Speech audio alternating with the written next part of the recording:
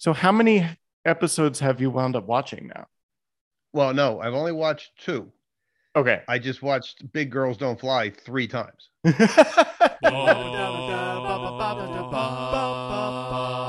Lois and Clark is our jam. We're talking about Terry Dean and Superman. We'll cover it all, at least we'll do what we can. And now it's time for the show. What a show. And the reason I didn't go back and watch any more, I may, because I want to see how this all ends up. But I didn't because I was like, all right, let's not lose focus of why what we're talking about today. I didn't want to go ahead and I will get mixed up, with episodes. I appreciate you staying on mission. So did you watch, trying to stay on track. Did you watch the next season 4 premiere? Is that what you did? I guess that is what it is. Yes. Okay. With Lord Noah and him up on the ship and blah, blah, blah. Yeah. Okay. Lois goes there as a concubine or whatever. And, yep. What a weird first couple episodes for you. I'm so sorry. Well, welcome back to Lois and Clark, the new podcast of Superman. I'm Matt Truex, and I am joined, first time ever, I've somehow made my father watch 2 episodes of Lois and Clark. How are you, Mr. Fred Truex? Hi, son. I'm doing very well. Thank you very much for having me. It feels so formal. It's so weird. It won't by the time this is over. Yeah, no, totally. It just is what it is. Anyway, I've been doing the podcast now for many years. Mom got me into it. I say mom because I call her Putty usually. So that'll happen from time to time here, folks. But she got me into the show. We watched it together. She's obviously been on the show back in season 2. We covered a random episode. But then we had a visit recently, and I was kind of realizing for as much as I've talked about it, and as much as we've watched things together, we never actually watched Lois and Clark together, did we? No, we never did. Actually, this was the first time I've seen a episode beginning to end. I know I probably always peeked in, or you always said, "Hey, Dad, look at this." Sure. For a minute. But we've never watched this together that I'm aware of. It's so fun. It's just like one of those weird, almost kind of like X-Files, which I watched with Mom too. But then you and I would watch some Buffy sometimes, or Gilmore Girls, or whatever, Smallville, whatever else. So it's not like I'm thinking Frasier, Terminator, Buffy, Sarah Connor Chronicles. Right. Yep. That was ours.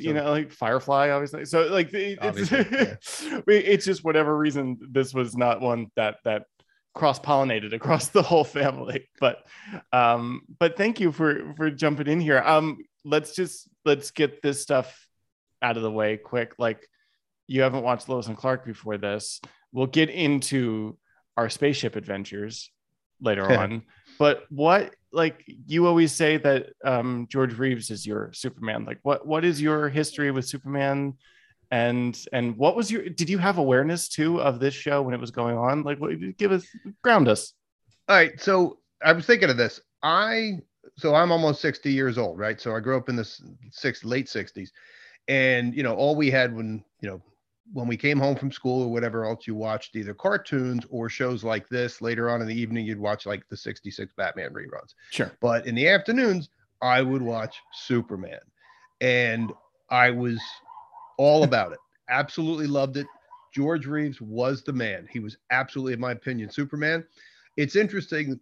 And I've been thinking about this while I was watching these episodes. It's interesting to me because I never really gave Perry White much of a thought, really, or even Jimmy Olsen. It was all about Superman.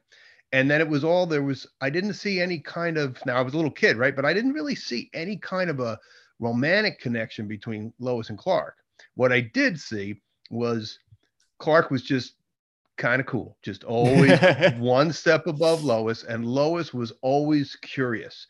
She not so much, she wanted to know where Clark was going and all that stuff, but she was always just trying to stay it seemed like one step ahead of Clark, and Clark wouldn't let it happen. Right. So she was I never, again, I'm 8 years old, 9 years old, so I really didn't see the room. If there was any kind of a romance or flirting between the two of them, I didn't pick up on it.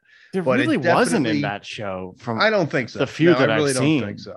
No. Yeah, no, I really don't think so. It was more like oh, you think you've got me now, but I'm going to find out what you're doing tonight, Clark, or I'm going to find out where you went while all that went down, you know. But you're totally right where the power dynamic, whether he was Clark or Superman, it was always in his corner. Like he was always kind of manipulating the situation, even as Clark, and kind of pulling one over and then winking to the camera, you know. Actually, George Reeves Clark was a little, compared to, I mean, I've only seen 2 episodes here, but it was a little, you know, he was just always really, I don't know how to describe it, very on point. He never let his guard down. Yeah. Where, you know, like he never let himself get a little goofy or do something silly or whatever else, or at least, you know, in a half-hour afternoon TV show.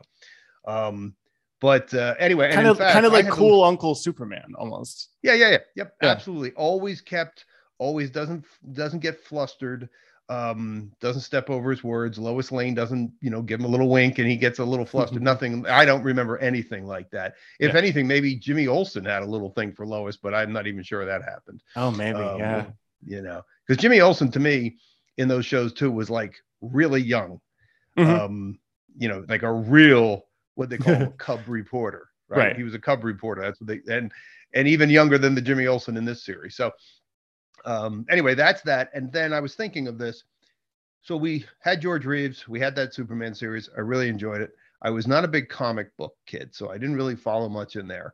And then really my next Superman exposure was the 78, 79? 78, yeah. Right? And the one, like that came out, and I remember taking a girl I was dating, her little brother, to that movie. Right in Manasquan, right in our old hometown, Algonquin. And even then, I took it because he had never really seen Superman. So I'm like, come on, his name was David. Come on, David, let's go check this out. It was cool, but it didn't really make me jump up and say, oh, I want to see a lot more Superman. I think I was still back on my George Reeves. So sure. And like that, obviously that's the same time that like things like Star Wars are coming out, and that must have been a little more engaging to you, just knowing, you know. No question. I mean, when I'm home for Christmas and there's a Star Wars movie coming out, we'll still go do that, you know. Yeah, I had to remember, like I had to look it up, to be perfectly honest with you. I couldn't remember who Lois Lane was. It was Margot Kidder, who was a pretty good-looking lady and popular woman back then, but it didn't. Like I say, that just didn't make a big deal. I do remember Gene Hackman as Lex Luthor. To be honest with you, I had very little knowledge of who Lex Luthor was because they didn't really play on him in the George Reeves one. He's not in the show. That all happened. Yep. And then Jackie Cooper, it turns out, I had to look this up, was Perry White. And I'm like, Jackie Cooper, I think he was a little rascal at one point or something. Oh my God, really? Day. I didn't know that. I gotta look that up. Maybe I'm wrong on that. But wow. I remember a young, I know he was like a child actor. So I had definitely seen things with him in it. But anyway, that's so absolutely, until you came along, I think that's where my Superman, you know, where I kind of crested with Superman. Okay. And then I'm sure I made you watch Superman Returns. We watched Smallville together, at least the first 3 or 4 years of Smallville together and that type of stuff. But okay. All right. Well, and then like in the 90s, it's so funny to me. We're going to look at the ratings for this episode, like how many people were watching. And it's just nuts to me to think that this many people were watching Lois and Clark at one time. But like, did you have much of an awareness of this? I know Mom had watched a few episodes here and there, but not really till reruns and watching it with me. Like, was this at all on a radar, or just like, who gives a shit? I definitely didn't have an awareness of it. I truly didn't. I will say, when either Mom or maybe later you brought it to my attention, and you're like, Terry Hatcher, I'm like, oh yeah, I know who that is. I mean, she's a very attractive woman who had been on some other things that I've seen, or at least knew of. Yeah. So that I understood, but no, I really didn't have a lot of awareness. Okay. But you understand, and then you got cursed with me. So well, no, but you understand too that I don't watch a lot of television either. Right.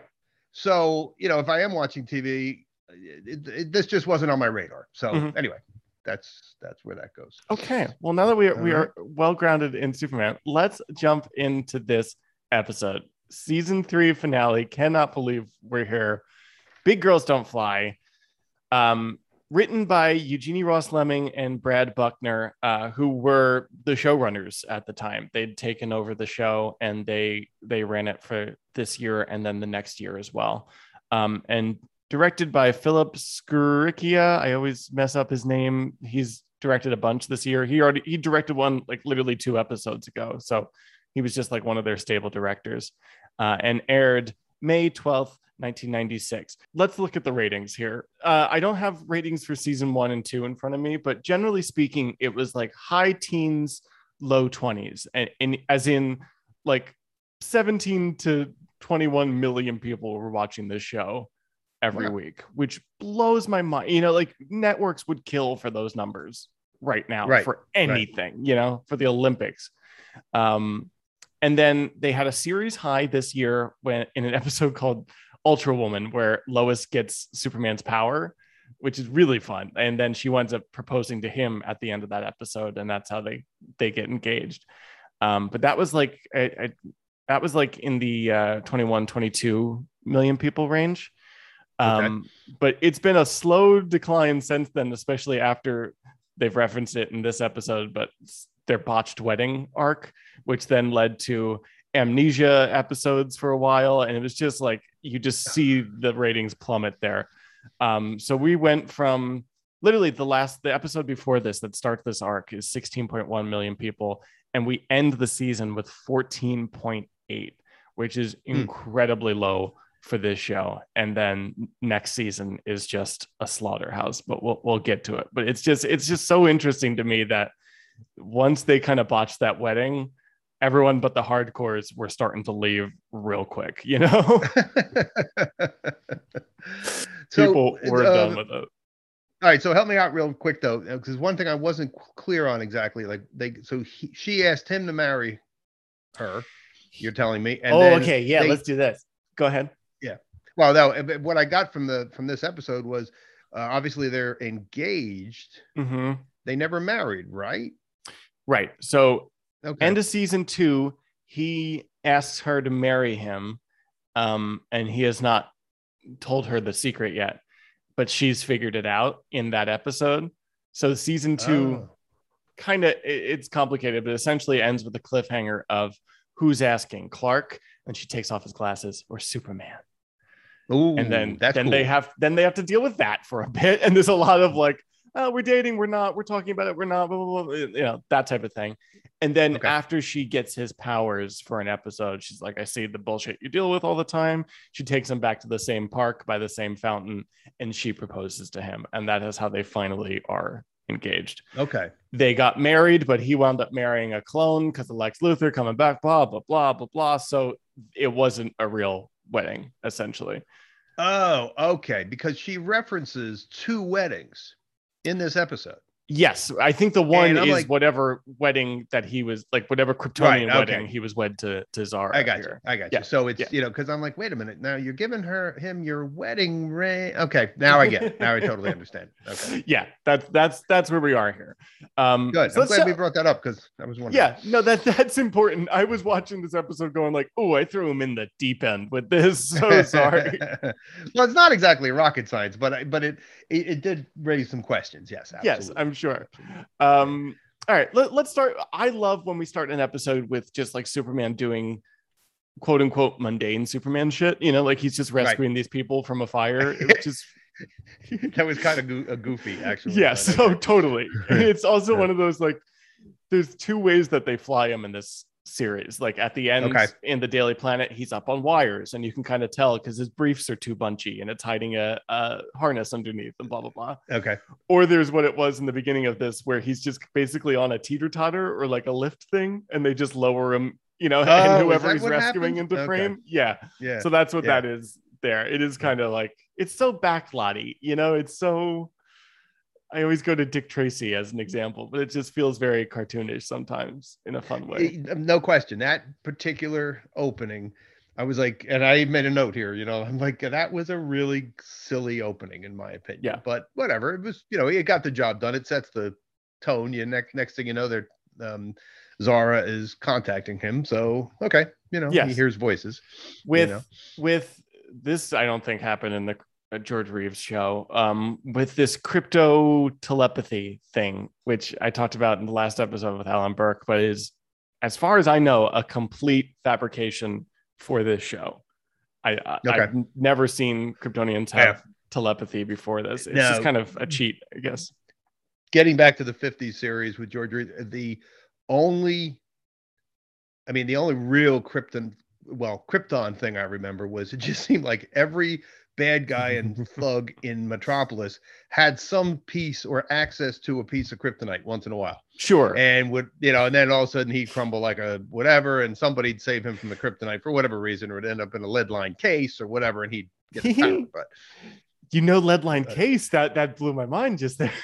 Well, that's what happened. I mean, It was silly stuff. But no, I don't remember any telepathic communication whatsoever. It's funny. I don't think I've seen an episode of the George Reeves show where there was kryptonite, but does he do the same hurt acting of just like, and collapse and whatever? I shouldn't say every time, but somehow somebody'd get a hold of it. And usually, like I say, a big thug or a mob, what looked like a mob boss today. And, we're going to use this against Superman and then we'll rule the world. And then, yes, he would just kind of, he would actually weaken. He would actually start to crumble. Kind of like wilt, collapse. The closer it came to him and all like that. But then, and then, like I say, it would somehow end up either, I don't know, in the ocean, in quicksand, or in the lead line case, whatever. And he would. So anyway, that's what would happen there. Otherwise, no. One of my favorites on Smallville was he was locked in a room with but there was some open lead paint cans, and he just dropped one over onto the kryptonite piece and got it. I still remember that. It's just like, that's stupid. That's fun. Yeah, I have a bunch of memories from the George Reeves ones, and right, some of them are just not all about kryptonite, but some of them are just so funny or silly, now. But yeah, I really thought I could take a piece of coal and squeeze it and make it a diamond, which is also like one of those things they've referenced in a bunch. I don't think he does it in this show, but like Smallville, he did that. In the new stuff, he's done that. It's just so funny. Okay, that's funny. That's funny. Anyway, he gets the crypto call from Zara, who he knows is Sarah right now, and goes and meets them at the big dumb ball with their magic stools and magic crypto drinks appearing and all that. Yeah. And meets again Lieutenant Ching, who was like a total asshole in the episode before this, like testing him and stuff. And Sarah, who introduces herself as Zara. And we get like a lot of exposition here that you probably don't care about, but apparently they were like 1,000 colonists off Krypton when it exploded back in the day, and they found a new place. It's a really bad planet though, and it's got a red sun so that they don't have powers. And I guess in this version, Kryptonian society is very, very, what do I want to say? Like patriarchal? No. What? I got the impression it was rather fragile, and that if you didn't have these elders to keep it together, they were all going to fall apart, which I didn't quite understand all that, because I'm like, oh, so they need these people to rule them, and if they don't rule them and lead them, then they're going to fall apart and have a civil war? Right. Oh, okay. Monarchy is the word that I'm looking monarchy. for. But that makes sense. They don't have a king, but like they right, like you're saying, they've got all these houses and that type of thing. And then like, it's so funny to me that this is, in this version of a Superman thing, the worst thing that you could tell him is that he's already married. And like, that is the dun dun of this episode, right. I thought that was I actually will tell you, I thought that was a cool idea though. The him like being married at birth, noble. And I kind of got that, so I kind of thought I was okay. Now I know where we're going with this, It's so funny because it is all just like totally just a fabrication for this show. This idea that they've got, there were always noble houses, but you never got the feeling that it was like this, like, oh, by royal decree, Lord Kal-El must marry Lady Zara and blah, blah, blah. Like it was never quite that. Yeah. But it was a good idea. I mean, I get it. Totally. So and it plays into like the high fantasy soap opera-ness of this show. Like I never saw that show Beauty and the Beast, but I kind of feel like this is what a lot of it was. Yeah, I never saw it either, but it's very possible. Yeah. You're probably going to get here, so I won't rush this, but go ahead. And we can jump around too. It's okay. Well, it definitely, I mean, I really like the way they brought the spaceship into this, the vessel. Yes. That brought him to Earth. And I'm like, finally, that's what those hieroglyphics on the side mean. Now they might not mean anything like that, but I was like, that's a good use for them. And then later when they put their hands on the, each one of them, Zara and Clark put their hands on the thing and they showed the whole. I was like, oh, that spaceship's got some use. Okay, cool. So. All right, let's get into this because I didn't build mine in vain. Right. You basically your biggest interaction with this show has been helping me build model replicas of this spaceship over time. We built one specifically like right before I moved to California. That's very derpy. We'll post it up, but like it does not look like this show. But in a way, we did get pretty close with the shapes and stuff. Like I'm still. It was a pretty good weekend effort, in my opinion. Yeah, exactly. But when it came from the parts came from Home Depot, so yeah, we didn't have one big weekend.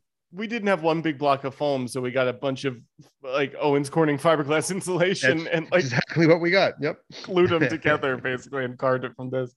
It was the first time I'd used a bunch of different carving tools and stuff, so like that was fun. I will post a picture just for fun, but like we had a big board that I'd printed up of all the different things. But not on it was this version of the ship, and we got to talk about it because I always love talking about the ship whenever it shows up, and this is the last episode it's in. But the ship that I love got stolen from the set earlier this season. So when it came to this episode, the ship that I love didn't have the hand thing, so they would have had to have adjusted that. But also, like my feeling on it is like, 2 weeks before this episode, there's like a, hey, anybody seen the ship? And realized that it was gone and had to like real quickly like, I don't know, what the fuck did it look like? Like they just like completely remade it. We should have taken pictures. I told you. Exactly. It feels like a game of telephone when you look at this prop and the original one, where it's just like, I see what you thought you were doing, like, but it's also so much smaller. It's bizarre, but this is the final ship. This is the derpy ship. Okay.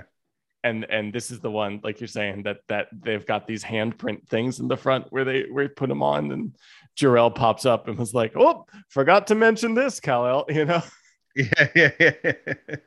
Yeah.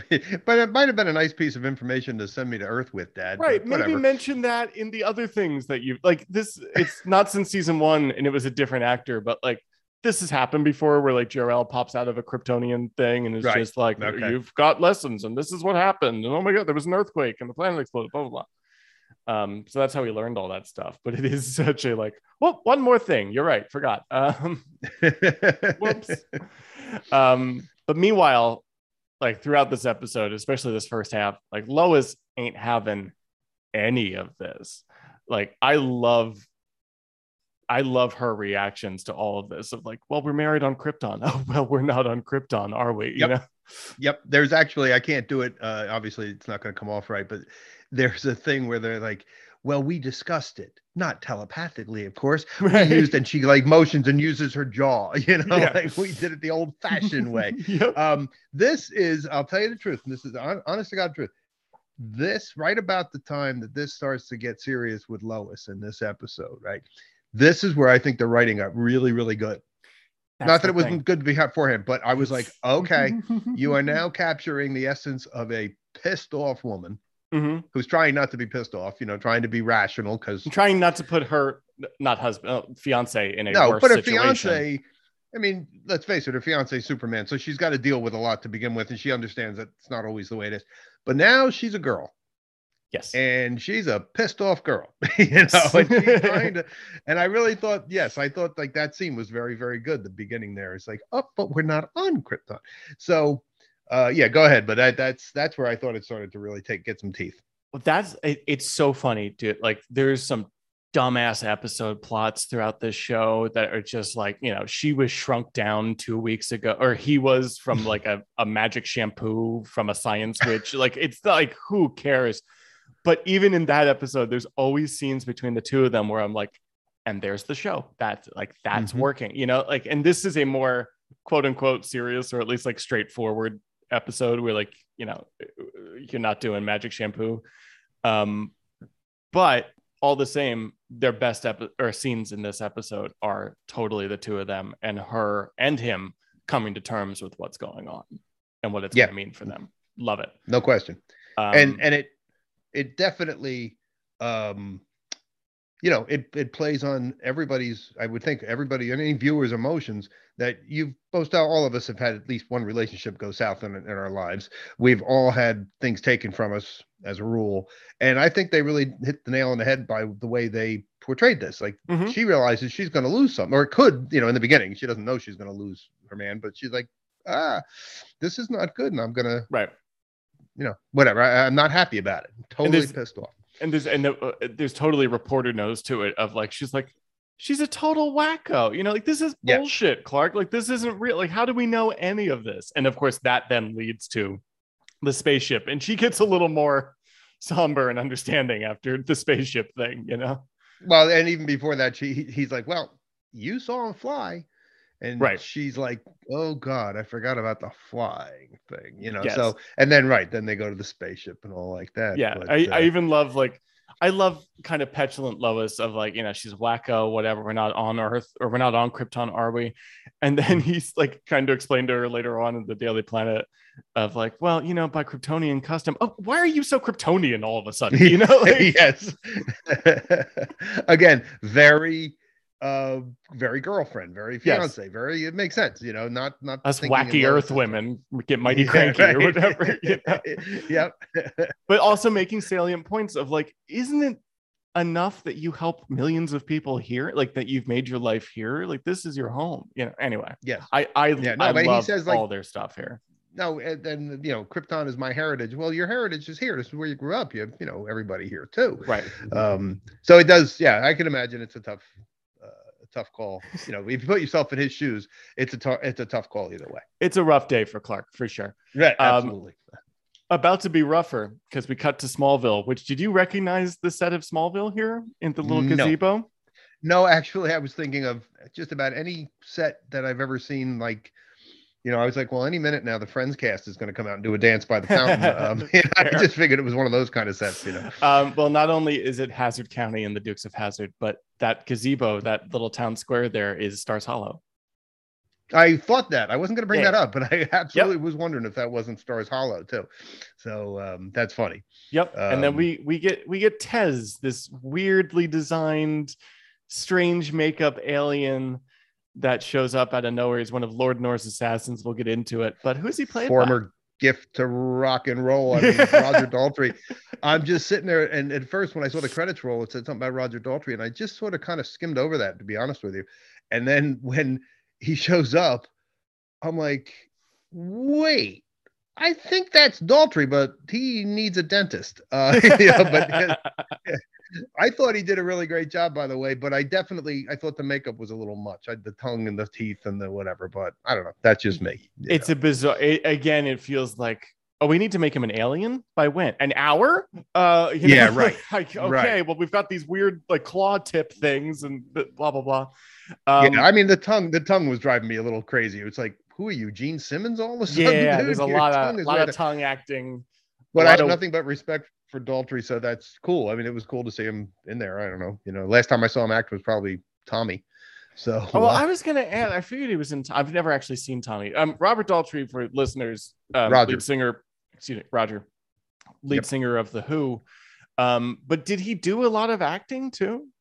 Not that I'm aware of, but he did appear in the movie version of Tommy. Okay, he was Tommy. Okay, yeah. It's just so like he must have done other bit things. I should have looked it up, but I'm like, it's weird that he's just showing up on Lois and Clark for this character. You know, like this, no question. Yeah, was it an audition? Was he friends with someone? Like, what happened? Yeah, I'm thinking like when you said it first in the beginning of this, you mentioned about their big ratings. I'm like, oh, he might, you know, maybe it's like, oh, everybody wants to be on Lois and Clark. But I really don't know his acting cred. I know he was in, for instance, he was on stage one year as Scrooge for A Christmas Carol on Broadway or at the Radio City. Okay. Sting did it. He's done it. So I know he's done some acting. Bizarre. Yeah, Sting did it 2 years ago. Okay. I never saw it, but I just know he did it. But I really don't know Roger's acting, but I thought he did a good job. I mean, he was a very good alien. He did probably what they told him to do. I just feel like the makeup was a little over the top, but it is totally. TV, so, and just know, like, I just like one of those things where on Star Trek, sometimes you can look at the alien and be like, oh, I see what we're doing here. Or, you know, like that type of deal. But it was just like, it was either too far or too short. And it just kind of feels like Yeah. I said, like a Halloween version of an alien. Uh, But it said freak, but it didn't say hired assassin. yes, fair. And You know, that said, like there's this weird thing. First of all, I gotta set a record straight here. We get Lord Nor like popping in on crypto telepathy calls every once in a while, and this is the first time we see it. Like he kind of beams Tez down to Smallville and is like, "This is where Kal-El, was landed, and so we must have people here. So go find them and kill them and whatever." Lord Nor is played by Simon Templeton in the season 4 episodes, like actually on camera. And in the last episode, I was discussing with Alan that like he's credited sometimes in these episodes as the voice, but it doesn't sound like the actor.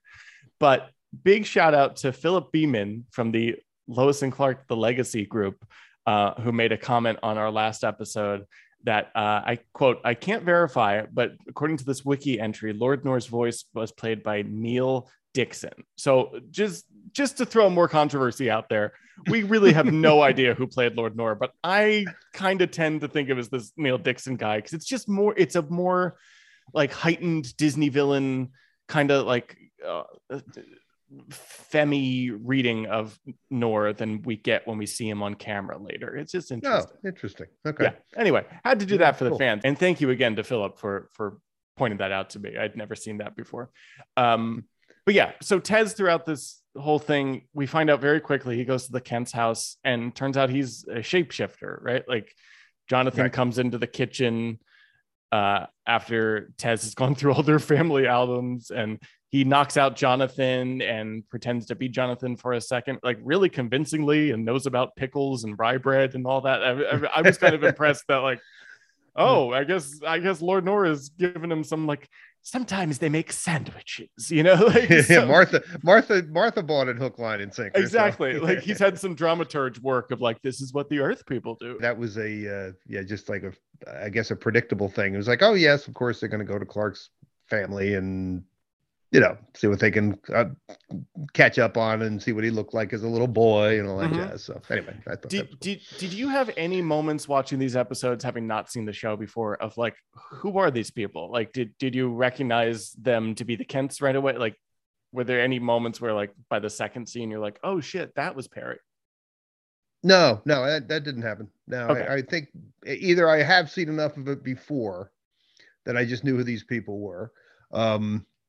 I know, you talked about the mom and dad and other times we've actually spoken about it. So I knew who they were. Now that didn't shock me or, I wasn't guessing.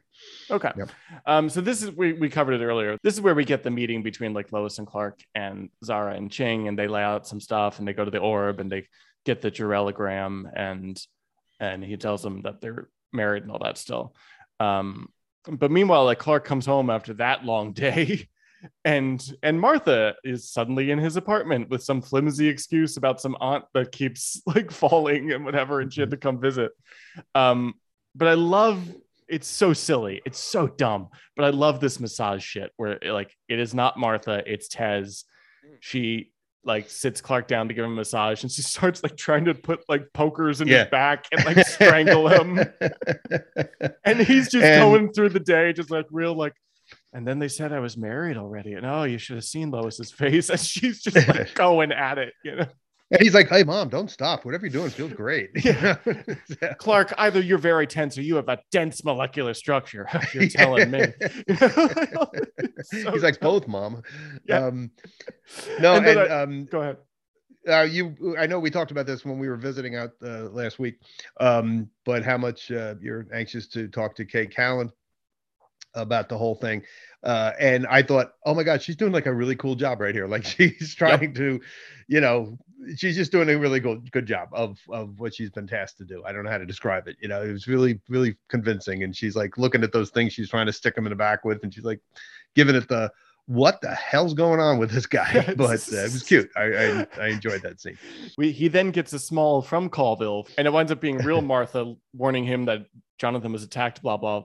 And like instantly behind him too, like, Tez Martha is getting like a weird smile and backing off and that type of thing. And she spits some goo at him and the claws come out. And I love this line of, Kal-El, you've become a wizard. And I just I broke down laughing. I thought that was pretty funny too. And I actually wondered, geez, that stuff you spit out of your face the first time looked like it did some damage. You might try that again. That but he too. didn't. He's got some weird powers in this whole thing where like later on he's got like, I guess kryptonite like gassy breath that comes out of him where I'm like, just do that, like keep hitting him with that because it seems to be throwing him off, Yeah, well, I didn't understand. Okay, so you can help me here. Mm-hmm. Superman. I'm happy to help. Yeah, Superman blows steam or breath or whatever it cold Tez. Breath. Yes. And at the end, Tez sucks a little of it in. And then Tez blows back at him and kind of not disables, but kind of, weakens Superman. Sends him wobbling a bit. Yeah. Yeah, it sends him wobbling. And I was like, I didn't know Superman did that first thing, though. As a rule, I don't remember that happening, Yes, he can do cold breath. He once froze Lois to make it look like she was dead for a villain doing that. That's actually how she found out. Long story. But he can do cold breath. But then it felt like once Tez did that, he wasn't only like copying his powers, but the fact that it came out green in my head just signals like, oh, is it like kryptonite too? Like, is that why it like really affected Clark? Yeah, okay. I don't know. Or it's just like, alien, you see his teeth? I just figured it was bad oral hygiene. Very possible. Who knows? Anyway, I just love this. You've become a wizard. And then that was funny. Yeah. Clark grabs him, but the landlady comes and Tez gets like becomes a hot lady for a second and gets away from the whole thing. But yeah, the landlady, that was actually unexpected on my end. And I was like, huh. And then she's like starting to give him crap like, I thought you were engaged. I thought you were engaged to Miss Lane. Yeah. Oh, by the way, they are the two most famous reporters in the world. Like everyone knows Lois and Clark, or Lane and Kent. Right. And it's so funny. They're friends with the president, who's Fred Willard. It's a whole thing. Oh, really? Oh, yeah, I love Fred. They're the most famous people in the world. That's funny. Next day, though, I liked this little scene with Clark walking on the street with Zara, and she's given backstory of Tez, like he was, basically trained to kill from a barbaric planet, blah, blah, blah. Felt very Star Warsy. But she's like, why didn't you just kill him? And he's like, oh, it didn't really occur to me. Like when I found out I was the most powerful thing on this planet, I decided killing was probably not a good idea. And I just liked that kind of like back and forth between them where she's like, wow, you guys are too soft here. It's like, well, you're too logical there and blah, blah, blah. Like this. Nobody was like confronting everybody, but it was just very much a, nice scene between husband and wife. Yeah, no, it was cute. And we have to touch on this too, by the way. I really was surprised to see Justine Bateman. I know her from nothing. I know she was on Family Ties, but like she was Family Ties. And I did watch a lot of Family Ties, Michael J. Fox's breakthrough. And he was hilarious and really good. You could tell. And she was really good too. I mean, the family was good, or at least I liked that show. So I was like, oh, she got work. Cool. Because I really lost track of her. I had no idea what she's done since. I think she was in a couple movies that I may have seen, like just in small bit, she wasn't starring or anything like that. So it was pretty cool. And yes, I thought it was interesting. I thought it was good. I thought that scene was good. He's trying to convince her about passion and that, he's finally got this one thing. And he said that he's trying to convince her that he would put his love for Lois above all else, including his own life. Right. But of course she can read his mind, which is a very nice little convenient thing to do. Yes. And she's like, yeah, but you're still conflicted. I shouldn't say that. She goes, but you still haven't made up your mind or something like that. I loved that. Exactly. Yeah, I did. This is the most like intrusive power you could possibly imagine. But I did like that. But you can also see the human side of that, wherein Clark's just trying to, if Clark can convince her to realize, like at that moment, then I think he feels he might be off the hook. Yeah, there's that. Like if she agrees, okay, you're right. You love Lois more than anything in life itself. So I guess you should stay here. But he really wasn't sure either. Right. So you're right, Clark. We're going to get back in our bubble and we'll just head out. So we'll don't mind us. Sorry for the intrusion. Good luck with that Tez thing, though. That sucks. But then we check back in with the Daily Planet where we see Jimmy and Perry, who are here to do really nothing in this episode at all.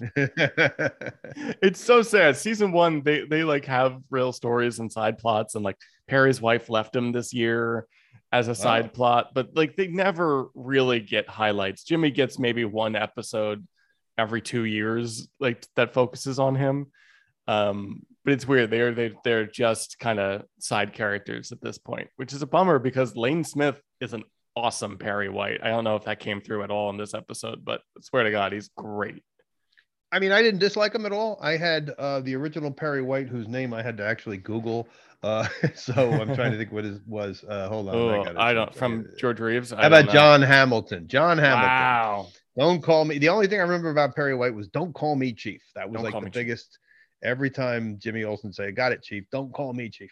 Interesting. But no, this Perry White I thought, he looks like he's legit, and he's got he's just a big editor of this major newspaper, and he's taken it very serious. Yes. Where have I seen Jimmy Olsen before? The fellow that plays Jimmy Olsen. This is Justin Whalen. I really only know him from this. He's done a few other things, but like nothing major, to be honest. Okay, I just feel like I might have seen him in the back of a Rat Pack movie or a Brat Pack movie or something like that. Maybe not. Maybe that was too early. Maybe not.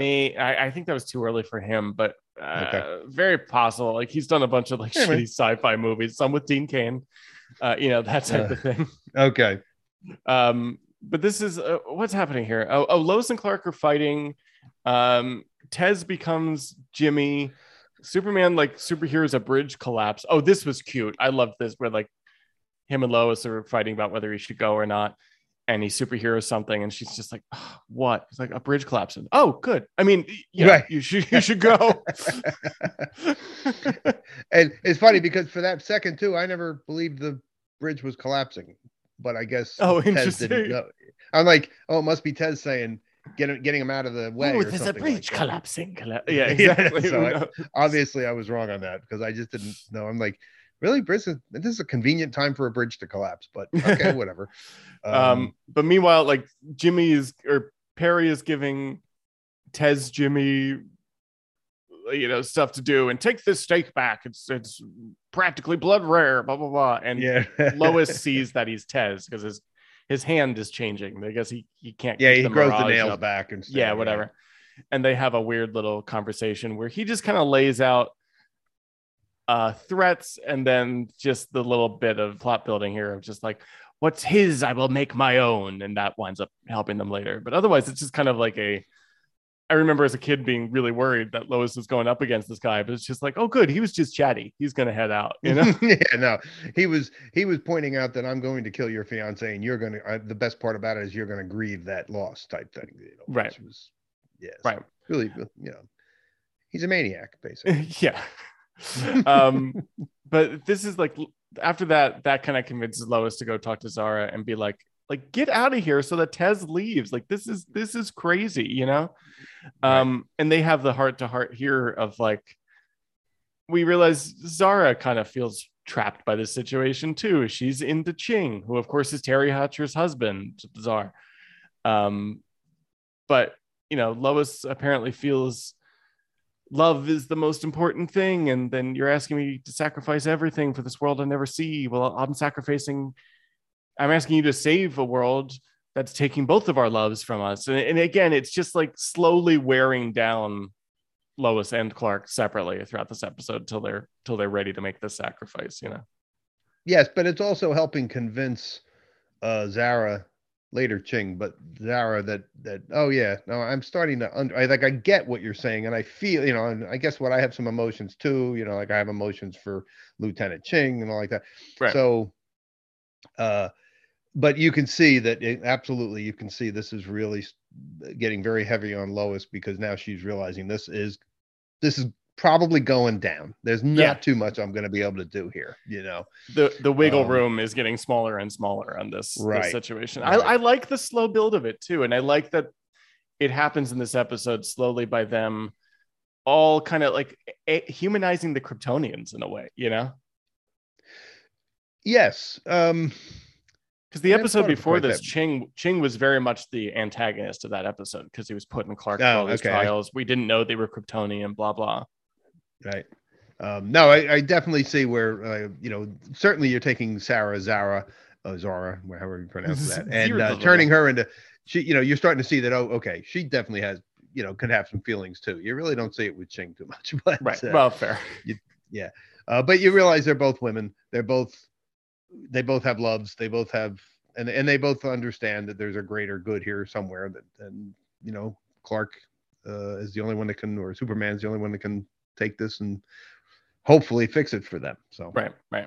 Meanwhile, Clark in the park, not doing much of anything until Ted starts talking to him. I didn't really. I guess he was just like thinking. Yeah. But he does like a super change behind some bushes, and it's the first Superman versus fully Superman versus Tez fight. And I love Tez being like, "Oh, what an arrogant name you've taken, Kal-El."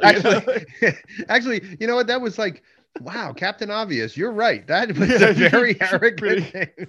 I don't care how you got it. I don't care if the people gave it to you. That is pretty arrogant. You're the one that stuck with it. You know what? But this is where we get the Kryptonian breath. But like, he shows up with this gun in his hand, this really dumb looking prop. He doesn't use it. He does like the crypto breath at it, and then he leaves for no reason. He's like, next time it will be your end. And I'm like, just stick this one through and you might do it. Yeah, right. He seems pretty caught off guard, dude. Yeah, I guess that was just like, well, okay, I guess now I've built another level of superpowers in Tez, or that's Tez's thinking. I don't want to try to think for the great rock and roller, but anyway, of course. And of course it just plays into the next meeting where they start talking about what's going on. When he's talking about Tez fighting him, and he says he feels like he's beating himself or whatever. Right.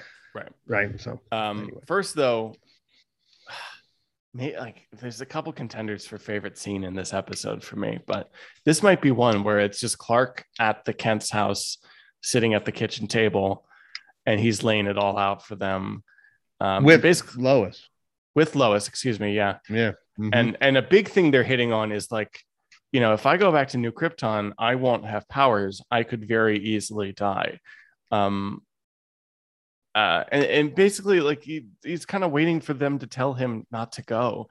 And you don't know this, but like a lot of the current CW superhero shows, Supergirl in particular, gets a lot of shit for being social justice warrior-y, for like being like all these messages and buzzwords politically, but not really kind of doing the work for it, just kind of like throwing them in there. Okay. But here I thought it was really not preachy and really natural how Martha gets into the like, well, your father and I marched for civil rights, and sometimes we couldn't even explain why, but it was just what we believed it felt like it was our fight. And Jonathan goes into the like, I never had to send a son to war, but if I did, I would ask him, is this your fight? And I was just like, it struck me. I don't know. I thought it was really, really nicely done, this scene. Almost okay. So almost gut wrenching. Yeah. Or you could let it get to you if you tried. So what I thought was interesting about that was Lois was there and basically didn't say anything. No, she backs away a little bit. Yeah. The parents are talking, and they're trying to exactly everything you just said. And frankly, from being a parent who A, never had to send his son to war, thank God, B, has one, just one child and everything else, I'm just sitting there like putting myself in their position going, holy Christ, this is really a tough, this is, like I said, about a third of the way through it gets, the writing gets really good. And I thought that was really well done. I would put myself in the same age as the Kents. I did not march for civil rights because they didn't let 8-year-olds out on the field back then, Probably a good move. Or in the marches, I'm assuming she's talking about. Yeah. But my point is, I thought that got very, very serious. It gets a lot more serious in my opinion. It gets a lot more emotional to me down the road too. And and I'll let you get to that part. But right now, it's a very emotional thing. Jonathan Kent's trying to do the best he can by, saying like, is this your fight? He's not telling him it is. He's just, it's up to you, son. Is it your fight or isn't it? Right. And then that would make it, I think in Jonathan Kent's mind, that would make it worthwhile that my son said yes. I'd say I'd support him. I'd support it. But that was tough. And I thought it was nice that they did a family meeting, like I said, with Lois, and she's part of the family. she's Absolutely. obviously. So I thought yeah, that was totally. It's it is probably the most in this like bizarre episode of television on this kooky ass show. Like it is the most grounded it gets, and I thought it just all sang really well. And then you just get this nice little thing where like Lois is outside in the balcony at Clark's place playing with his ring, and he's inside, and they just kind of like lock eyes, but clearly they've both just like needed some time to just sit separately and think about this. And it's just like, I'm impressed when this dumb little show has huge stakes to it. And this is pretty big, like, Roger Daltrey aside, like there's this is the weight of someone's world on his shoulders, and they execute it really well while also making it about the relationship. And that's what the show should be. Yes, this is where, again, right after that, and as we go towards the end of the thing, and I told you I watched it like 3 times. I watched it this morning again because I really wanted, but I wanted to be knowledgeable on the subject. I appreciate it. I just didn't know I was putting you in for this much this many episodes. No, but I mean, it was not hard to watch a third time. It was emotionally touching, and again, we've all been in relationships, and we've all had certain things we had to go through and talk with our partner or even friends about certain things that are very, very hard. And I thought they did a good job of, in a TV series, of showing that this is hard. This is not an easy thing for either one of them. And nobody's saying it, Superman could just say like, yeah, I gotta go. See you. Yeah, later. exactly. Good time, and that did not happen. And she could have just ran around and screamed and cried and everything like that, and say, no. But she understood that. And I thought they wrote it really well. I thought they did a nice job. So, and acted it well. I agree too. And this is then after that, Lois and Clark both go to the orb thing and Huge say that scene. like, we've made the decision that he should go. And they understand Lois has to say like they're it sucks, and they're both like obviously very sad and emotional about it, but like they're on board. And I love, this is where we get that moment from Ching of like, I've underestimated you both, like this is a shit life we're making here, and you're going for it, and that means a lot. I thought that scene, the principal thing that struck me in that scene, maybe I'm overthinking it, but it struck me every time I saw it, was that Lois delivered those lines. Yeah. Lois announced that he was going. And again, having, I've been in a relationship now for 37 years or something. Oh my God, with you. Good for you. Yeah, right. You might have met her. Nice girl. That sealed to me that they have discussed this. They walked in as one, if you will. And that even though I have to send Clark away, this is how we are here. This is us. We are one, if you will, and I thought that was very well done. And then you're right. And then Ching's like, I underestimated you, Lois, or I possibly whatever the hell he says. Yeah. And I thought that was, oh, look, and I've been a dick. Sorry. It's really hard to make a world out of nothing. So I've had a lot of pressure on me, and she's just like, well, maybe kindness is what's worth, what makes it worth it. The rest of that was that, like he I don't remember the exact language, but it was something like, we don't have time for love and kindness on my planet. And she, spells out very, a little sappy, but when you think about it, she's right. Absolutely. It's like, without kindness and without love, what the hell's the sense of doing any of this? So what are you making a world for? Yeah, exactly. It made, it was, I really did. I thought, man, that was a really good scene, and it could be taken. Some people might have forgotten it or walked past it because it takes place in a orb. It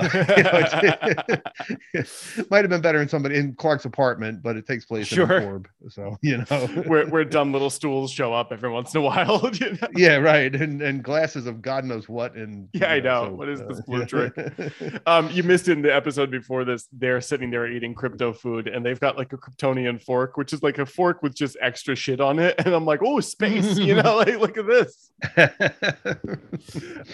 Anyway, I wanted to say something there based on what you're saying, like the best versions of Superman for me, and it's so funny because like it's not in the George Reeves show like you talked about, is when like Superman decisions are made by Lois and Clark. Like she is as much a part of this whole Superman thing as he is once she Mhm. finds out and gets into it. And so like that's what I love about this show, and why I loved this show so much, and why I probably stuck with Superman, of like that dynamic of like it's something he can do, but it's something they both have to live with and deal with and make these sacrifices for. And it exactly like you're saying, like it's never more a thing than when she has to like give him up basically so that he can go and do these things. It's very interesting. Meanwhile, though, apparently Tez is getting close. Yeah. Oh shit.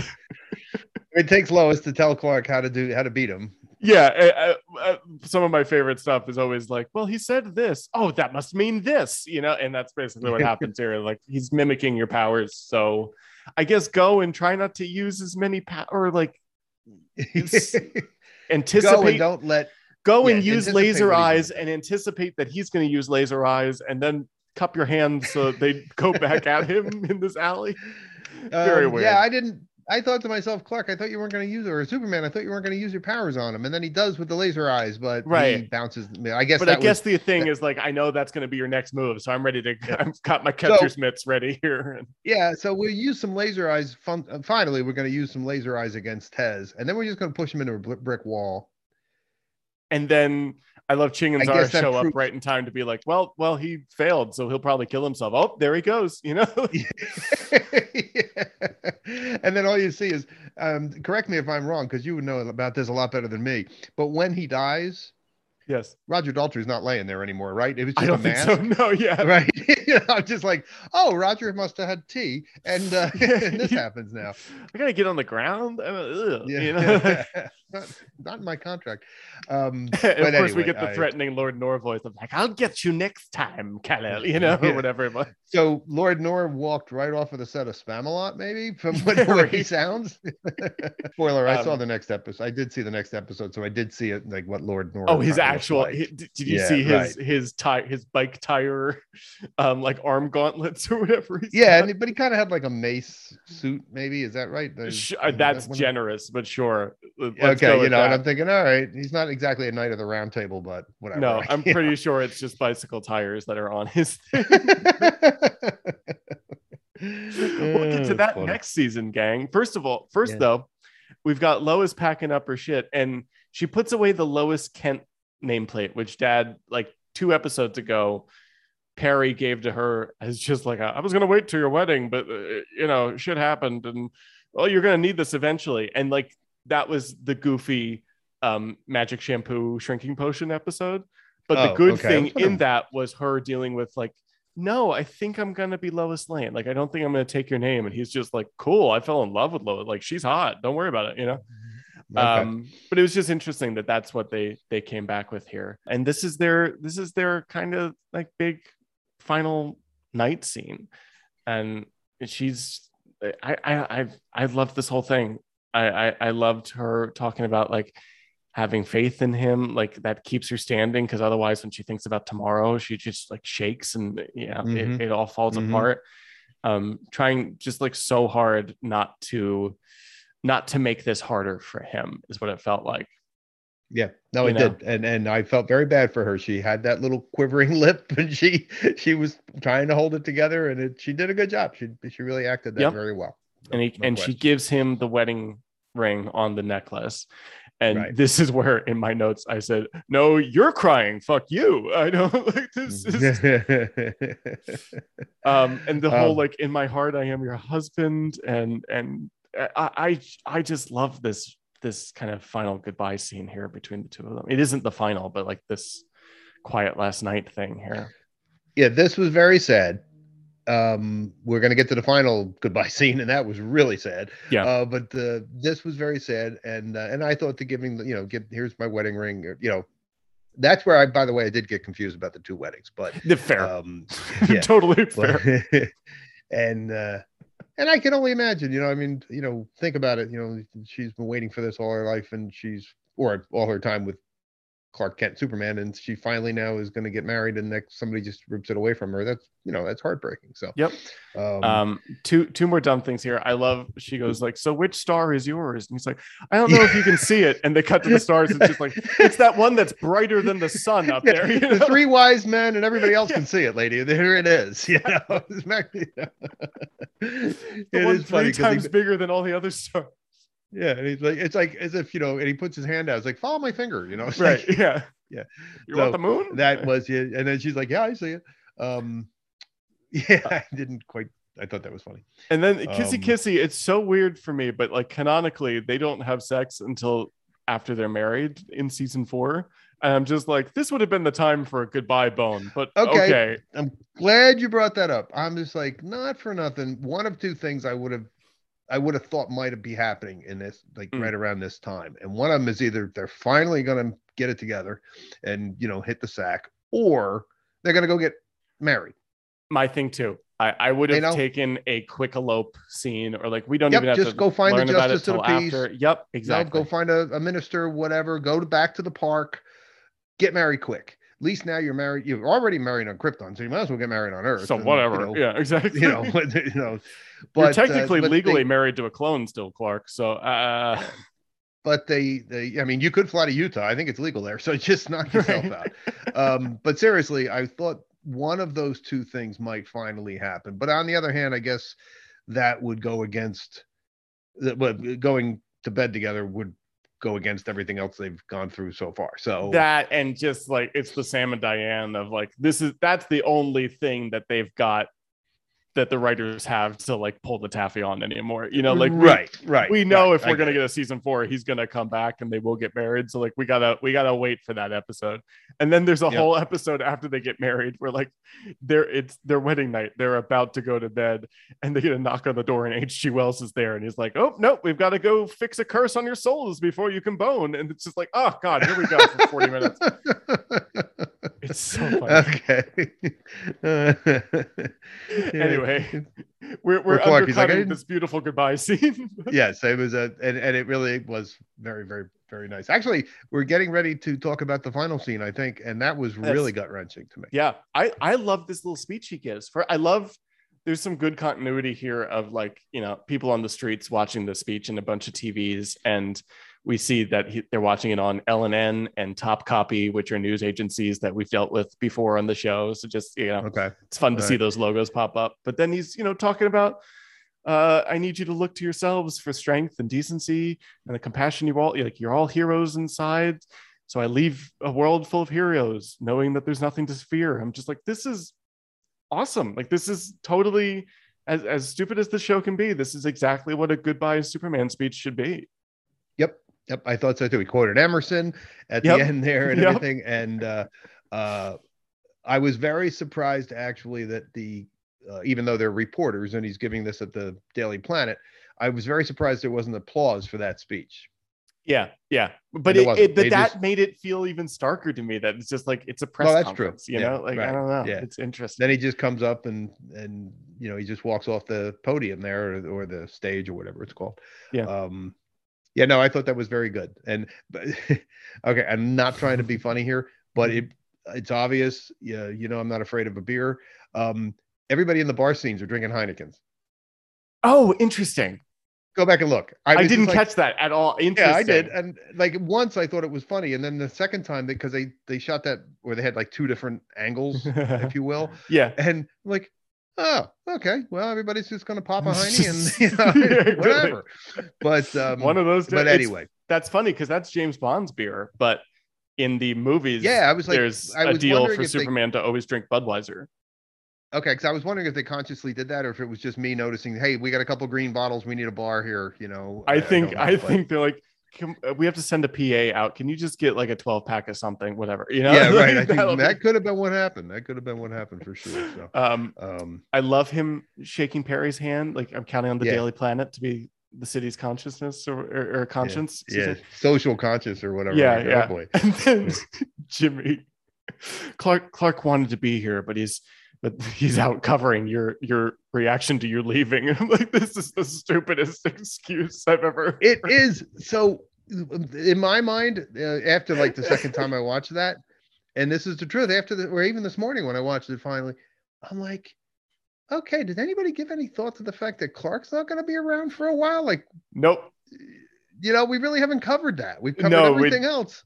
There's like one line in the next episode of like, well, Clark's still, he's still on assignment. He'll be back. Like that. Like they're just pulling the taffy on that one. I just love. It's a thing throughout the series where like everyone knows they've never seen them together, but everyone knows that Clark and Superman are really good friends. Okay. Gotcha, so it's like that type of thing. Gotcha. And it's just so like, he's out in assignment, like this asshole put him on assignment. He wanted to be here, but now he's undercover. We don't know where he is. He's gone. Well, Clark knows rogue. how I feel. Yeah. But then after that, he walks through and he goes into somebody's office where his parents are and where Lois are. And I got to tell you that I welled up. Yeah. Oh, same. That was tough. Same. Yep. I also, it was so funny because I knew you would watch this and that you had an emotional reaction to it. So I'm like, oh, I wonder if this will hit me this time. And I watched it, 2 nights ago and had the same thing. It's just like, nope, this is good. This is why I watched the show. Oh my God. This is getting me. But then, this is Perry's office. Which, like we can't look too closely on like who arranged to have the Kents and Lois in there for this goodbye, because like nobody at the Daily Planet knows that's Clark is Superman, obviously. At one point, Ching and Zara open the door and like every press agency in the world is outside, but thankfully looking the other way. So they don't see, Superman in this room with Clark Kent's parents. But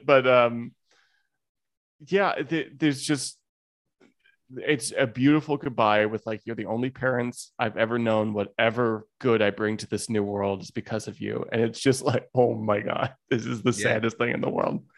Yeah, it really is. It really is. And again, you put yourself in the position of a parent with one child, or even have 10 children. I don't mean to say it that way, but I mean, I can put myself in their position and just go, oh my God, this is not how they expected any of their life to go, I'm sure. No, it's crazy. You should never, ever have to say goodbye to your children. You know what I mean? Like, and in effect, they don't know if he's going to come back. So, they don't know if he's going to die. Even if he lives on there, even if he goes, he might die on Krypton. So it was really, really, really sad to me. I felt very emotional about it. And I'm like, why did Matt give me this episode? I'm sorry. But whatever. It's my way of telling you I have to go to New Krypton. I'm so sorry. Yeah. Okay. I loved clearly he and Lois had their goodbye, the night before or whatever. But it's just really simple between the two of them of like, don't forget me, take care of them. She finds the ring on the suit and tucks it back in, and it's just that's it. Like it's time, and they fly up and. The music here is great. Jay Gruska is just killing it. And the next season too, for the first 2 episodes, he got a live orchestra to do some of that stuff, which didn't happen. This is all synth stuff, but it just sounds incredible here. And the two Kryptonians do their, like road runnering out of there. We're off. Thanks. Bye. Yeah, exactly. And he gives one last look back to everybody and goes to, and she just starts collapsing basically of like, it's over, everything's over. And it's just heartbreaking, and Jonathan has to come in and be the rock for her, just like, you're a love that risks nothing is worth nothing. I thought was very nice. I thought it was nice, but I definitely I actually didn't even pay attention to that line until maybe this morning.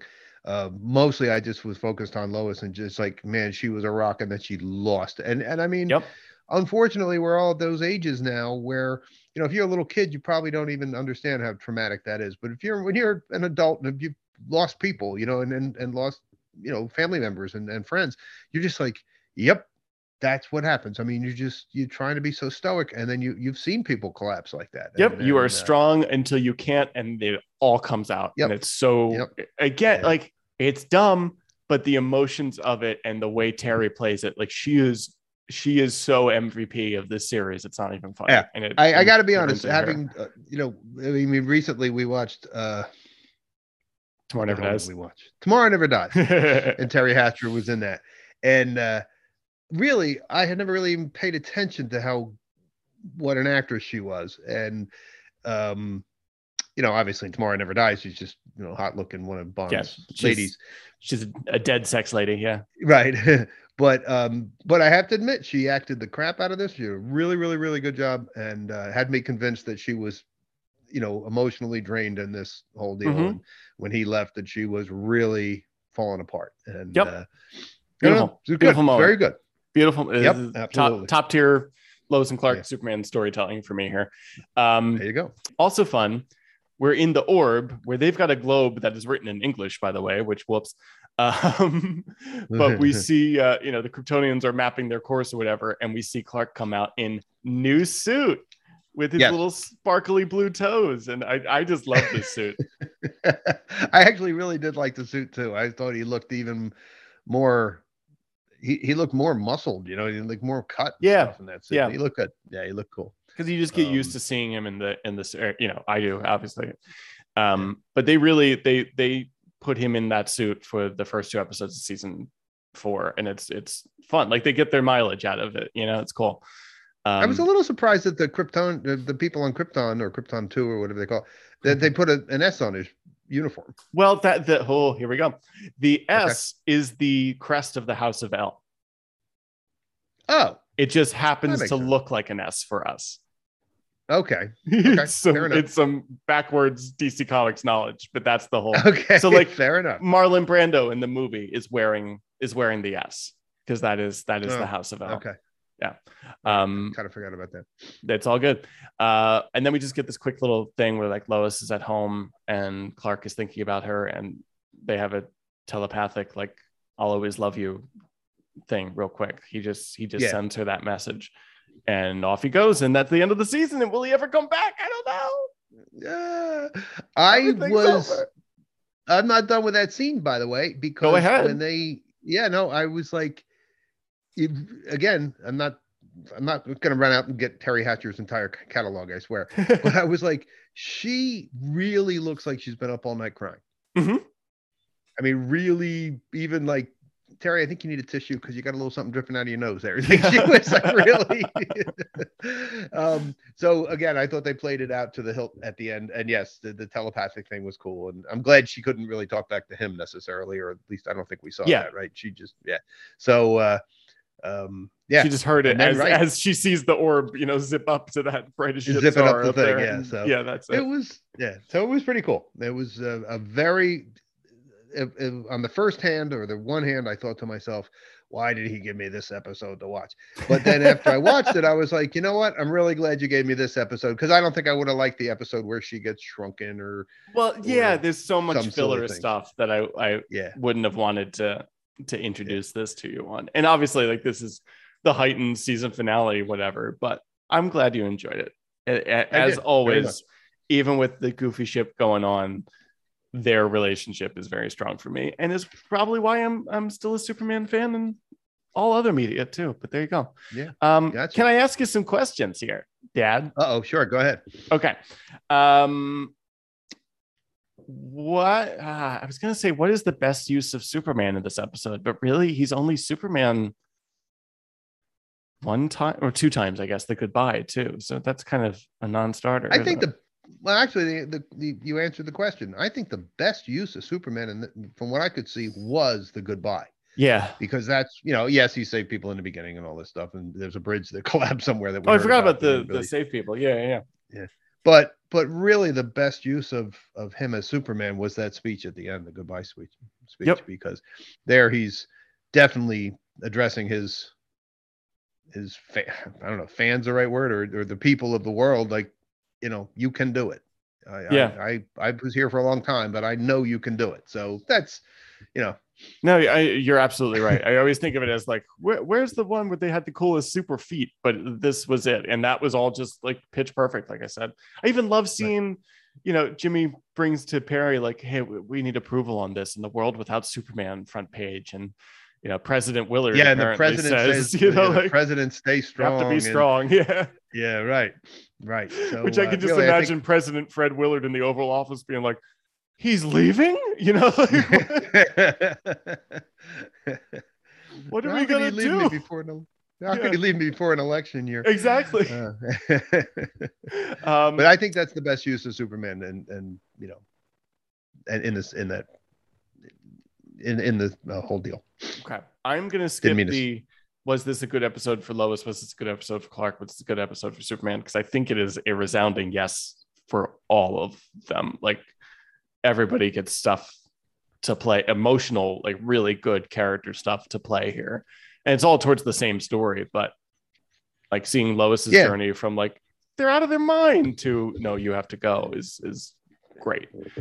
That's true. Yep. Yeah. What was your favorite Lois and Clark moment between the two of them?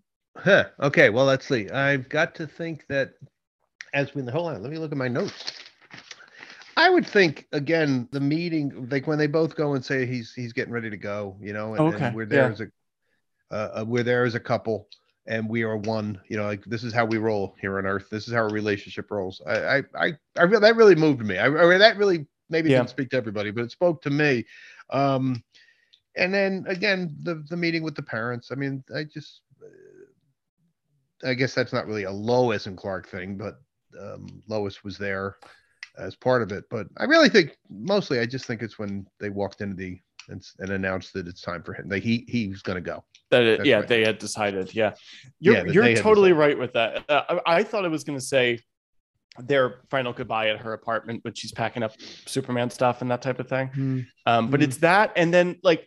I really like when this dumb, goofy show takes those quiet moments to have, you know, them not even talk in a scene, but they're separate and they're clearly have been talking about it. Maybe they just had a fight. Maybe they just, you know, yelled at each other for a second and they just lock eyes. You know, she's outside and he's at the kitchen table there. And then it leads to them saying it's time to go. But there's just like, we don't need to see that scene between them necessarily. Like we know what they're going through and they've both kind of decided it by the looks on their faces here. You know, it's just I appreciated them taking that silent, quiet moment for the two of them there.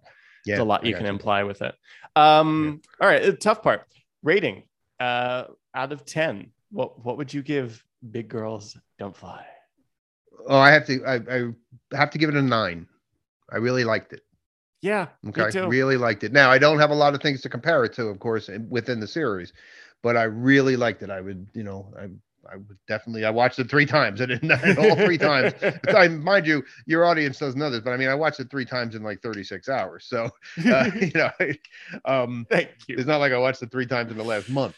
I really did enjoy it each time, and I, you know, the 9 too comes from the fact that it now I want to go watch a couple more episodes. I want to see where this goes. I might see the whole thing.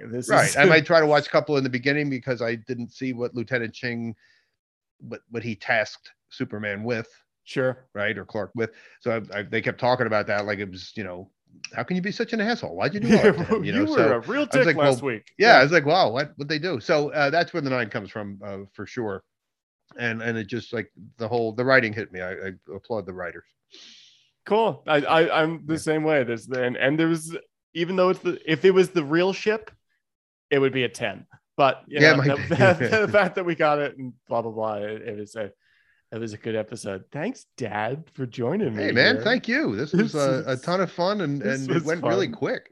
Yeah, I appreciate it. Appreciate you inviting me on. And now I can move on and watch more episodes and not feel like I'm going to stumble over your questions and answer the wrong thing.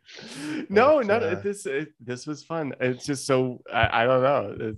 It's weird doing this with a parent where this was a really good episode. Like how important this show was for me and how much I watched it as a kid, you know. So it was fun. Thank you so much.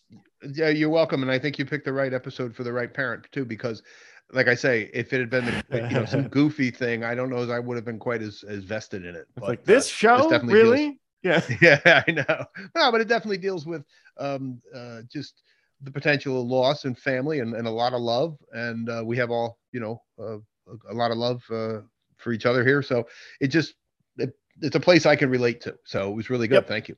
Yep. Well, yes, I've always kind of seen that correlate. Not that I'm Superman or anything like that, but just the there's something very true to me in this version of Superman, where like when he's got something he really doesn't know how to deal with, he'll call the Kents, you know, and like they are very much his I don't know. Same with Lois too, as the series goes on, but like they're solid for him, and it's something I always related to watching the show. So cool. That's your fault. Take the blame. No problem. You're not online. People can't follow you anywhere. That's totally fine. When will you be starting your podcast? I've got a couple mapped out. Sure. No, it'll be a while, but this was a lot of fun. I did enjoy it. Thank you.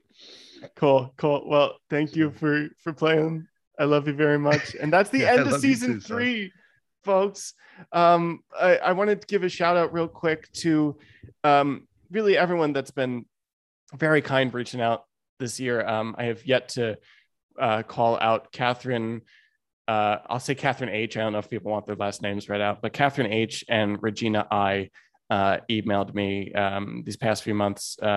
Regina especially was emailing to Matt and Ryan. So Regina, sorry, but spoilers, Ryan's not hanging out anymore. But everyone's just been very sweet. I think a lot of people have been finding the show again. Dad, you got to see the show on HBO Max in HD now, which is huge. It never looked this good.